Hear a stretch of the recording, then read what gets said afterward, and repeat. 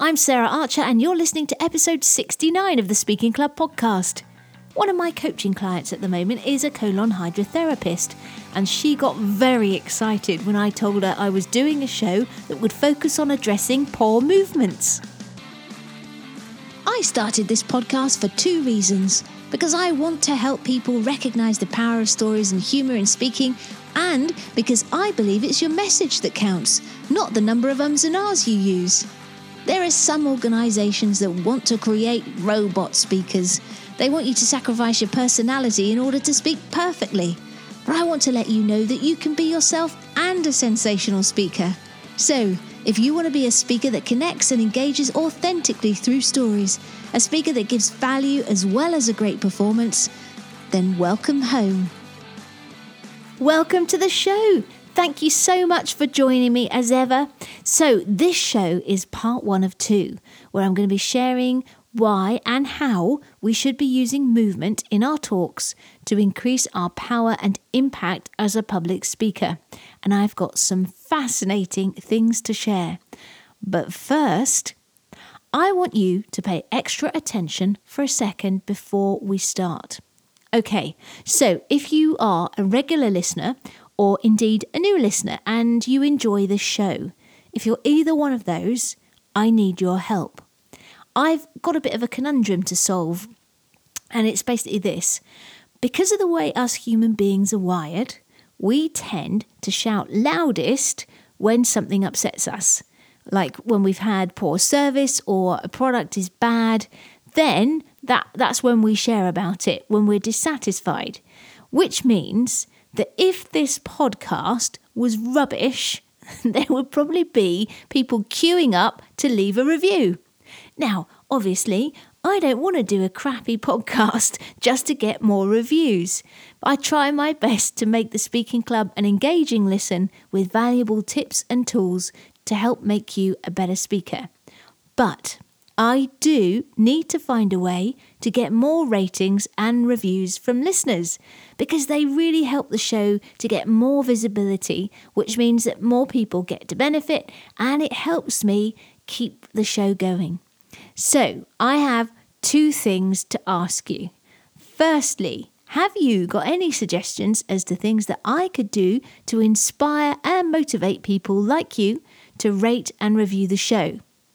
Now, I've heard other podcasters do things like read out reviews and name listeners, but I'm a bit too British for that. It's a bit too show-offy, I think. Well, for me anyway. But if you've got any ideas, I'm open to most things. If you have, then drop me a message at sarah@saraharcher.co.uk. That's sarah@saraharcher.co.uk. Or you can hit me up on Twitter at SarahArcher15 or Instagram, which I think is the same, or message me on Facebook or LinkedIn. I'm all over the place. And the second thing is, now obviously, if you have got value from me and the podcast, please would you hop on iTunes or whichever platform you're listening on and leave a rating and or review. That would be fabulous. Okay, so 2 things. Either ping me some ideas for motivating people like you to leave a review, and or leave a rating and review of the show. Thank you. Right, let's crack on. Let's talk about movement. Now, professional performers in every genre know that their body is one of the most powerful tools they have for directing an audience's attention and creating emotion. And if you want to be a sensational speaker, then you need to understand firstly why body language is so important to successful communication, and then how to do it. And in this episode, in this part 1, we're going to be looking at why it's so important and some examples about what not to do as a speaker. Okay, so whenever we talk to someone in having a sort of face-to-face conversation, there are always 2 conversations going on. The words we use and our body language.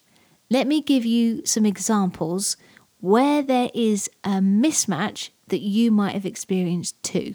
Okay, imagine you're at a networking event and someone asks you a question about your business or, maybe even your journey to the event.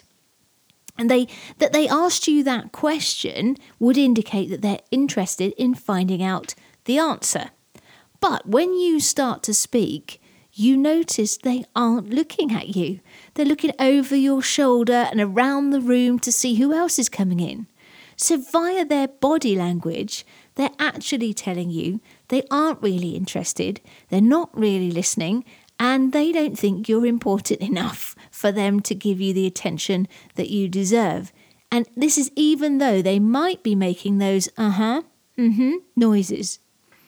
Okay, that's one example. Let's have a look at some where speakers are concerned. Have you ever gone to a presentation and the presenter is using PowerPoint slides, and the first thing they do is spend half their time looking at the computer to make sure they've got the right slide?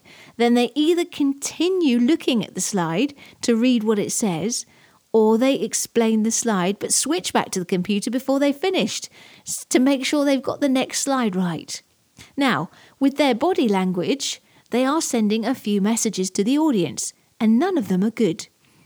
So they might be sending, I don't know my material. I'm not actually adding any value by being here on stage. You might as well have just read the slides. I'm afraid of you. I don't care whether you get this or not, and so on. So the important lesson right here is that PowerPoint is there to aid communication, not get in the way of it. So bear that in mind if you do use slides in terms of your body language in the audience. Okay, here's another speaking example. So Peter is a newish speaker and he's got his signature talk nailed. He's worked really hard to develop his speaking and it's all starting to come together. Now he starts off his talk well. He's poised, passionate, present in the moment and connecting with the audience to get his message across. Now, about 10 minutes into his talk, as he's turning to make eye contact with a different section of the audience, he notices a woman frowning whilst packing up her things to leave the presentation. Peter makes an assumption that the woman is leaving because she doesn't like something about his talk, and inside he panics. And he carries on with his presentation, but in his mind, he's going back over what he said. He's evaluating what he might have done or said that has upset her. So he's no longer present in the conversation with the audience, and his body starts to give him away. He begins to scan the audience more quickly, trying to see if there's anyone else in the audience who aren't engaged. His poise disappears and he starts fidgeting.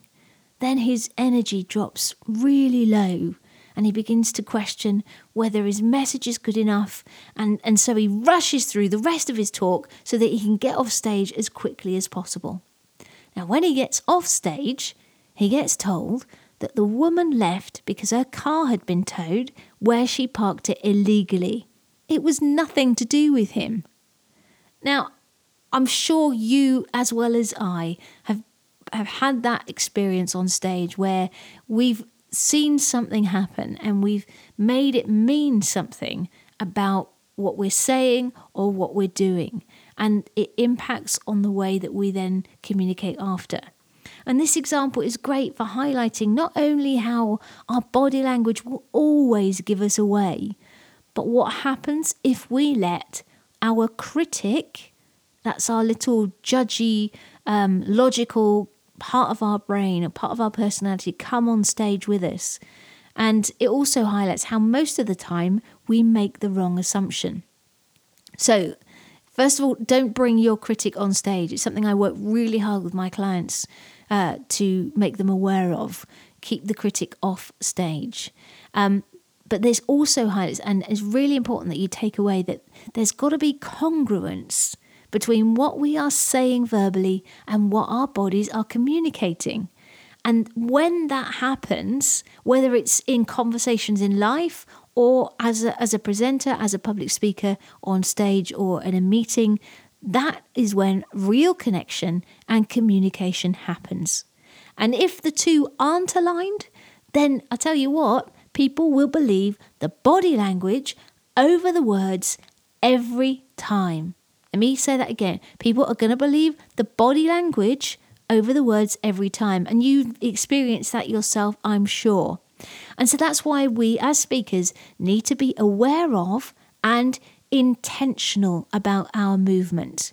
So there's the basics in terms of keeping things aligned and not getting distracted, but there's also the movement that we can choreograph into our talk to amplify the words and support the message. Okay, now that you understand why movement and body language is so critical to successful communication, I'm going to show you how you can use your body to enhance your message and increase your impact. Now, performers can evoke emotion in their audience without uttering a single word, whether it's the arch of an eyebrow that makes the audience collapse in laughter, the arch of a body that communicates desire, or the arch of a conductor's hand bringing an orchestra to a crescendo. As a speaker, you also need to recognize how your body can be used in harmony with your voice and words to change the state of your audience and move them to action. So let me give you an example. I was working with a client recently, and he was doing a presentation on Sir Arthur Conan Doyle, who is famous for creating the character of Sherlock Holmes. But in this talk, he was focusing on how Conan Doyle was a big spiritualist. So someone who, believed in communicating with people in the afterlife. And there was one point in my client talk, John, his name is, in John's talk, where he was sharing how 6 days after Sir Arthur Conan Doyle's death, the Spiritualist Association hired out the Albert Hall in London, which is a massive space, to hold a séance to reach Arthur, and how they'd left a chair for him, and everyone in the audience were on edge, waiting to see if the chair would be filled. Now, in itself, that's quite exciting, just in terms of recalling that. But with movement added in, and our voice variation, we can make it even more atmospheric. So I asked John, when he got to that part of the talk, and specifically when he mentioned the empty chair, to gesture towards a point on the stage and direct the audience's attention to it. Now he did this, and suddenly we were being shown rather than told.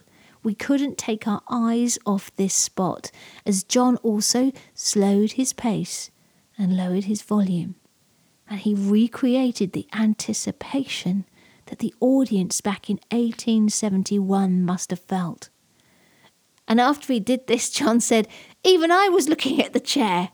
Now, this is quite a dramatic scene, but your body can have a big impact in many different ways in your speaking. And those are what I'm going to share in part 2. In that show, I am going to be sharing with you the importance of energy. I'm going to be sharing about proximity. I'm going to be sharing about stage dynamics. And I'm going to be sharing about something that is almost magical and can help you affect even the largest audience, even if you are on stage and can only sort of connect with the first few rows. That all to come next time. The takeaways from this show are to make sure that whether you are on stage or taking part in conversations in everyday life, your words and body language are aligned. Because if this doesn't happen, your message will be undermined. People will always believe what your body is saying versus what comes out of your mouth. Okay, and the PowerPoint stuff. Also take that away too. Don't get caught up in what's coming next. I mean, part of that is making sure you absolutely know your material. And, so much of speaking, the confidence on stage comes from the preparation that we do off stage. And hopefully you'll have got that by now. If you're a regular listener, it's a big thing for me. Yes, there are lots of tips and tools and techniques and skills that you can learn to increase your engagement, increase your impact as a speaker through your delivery. But a lot of what you how effective you are as a speaker, how much confidence you have as a speaker on stage comes from the work that you put in before. And you cannot expect to go on stage and deliver a compelling talk if you've put some PowerPoint slides together at the last minute and you haven't got a strategy and you haven't given it much thought at all. Now, I'm sure as a Speaking Club listener, that is not you, but it's worth reiterating that point. Okay, so that is it for this episode. It's a shorter one, but it's a two-parter. But you won't have to wait too long for the next one. I'm doing an extra release next week, so just 1 week to wait for part 2 of this show. Thank you for listening. And don't forget to subscribe. And as I mentioned at the head of the show, leave a review and a rating if you would be so kind. Thank you again. And don't forget to go and grab your life by the nuts and get cracking.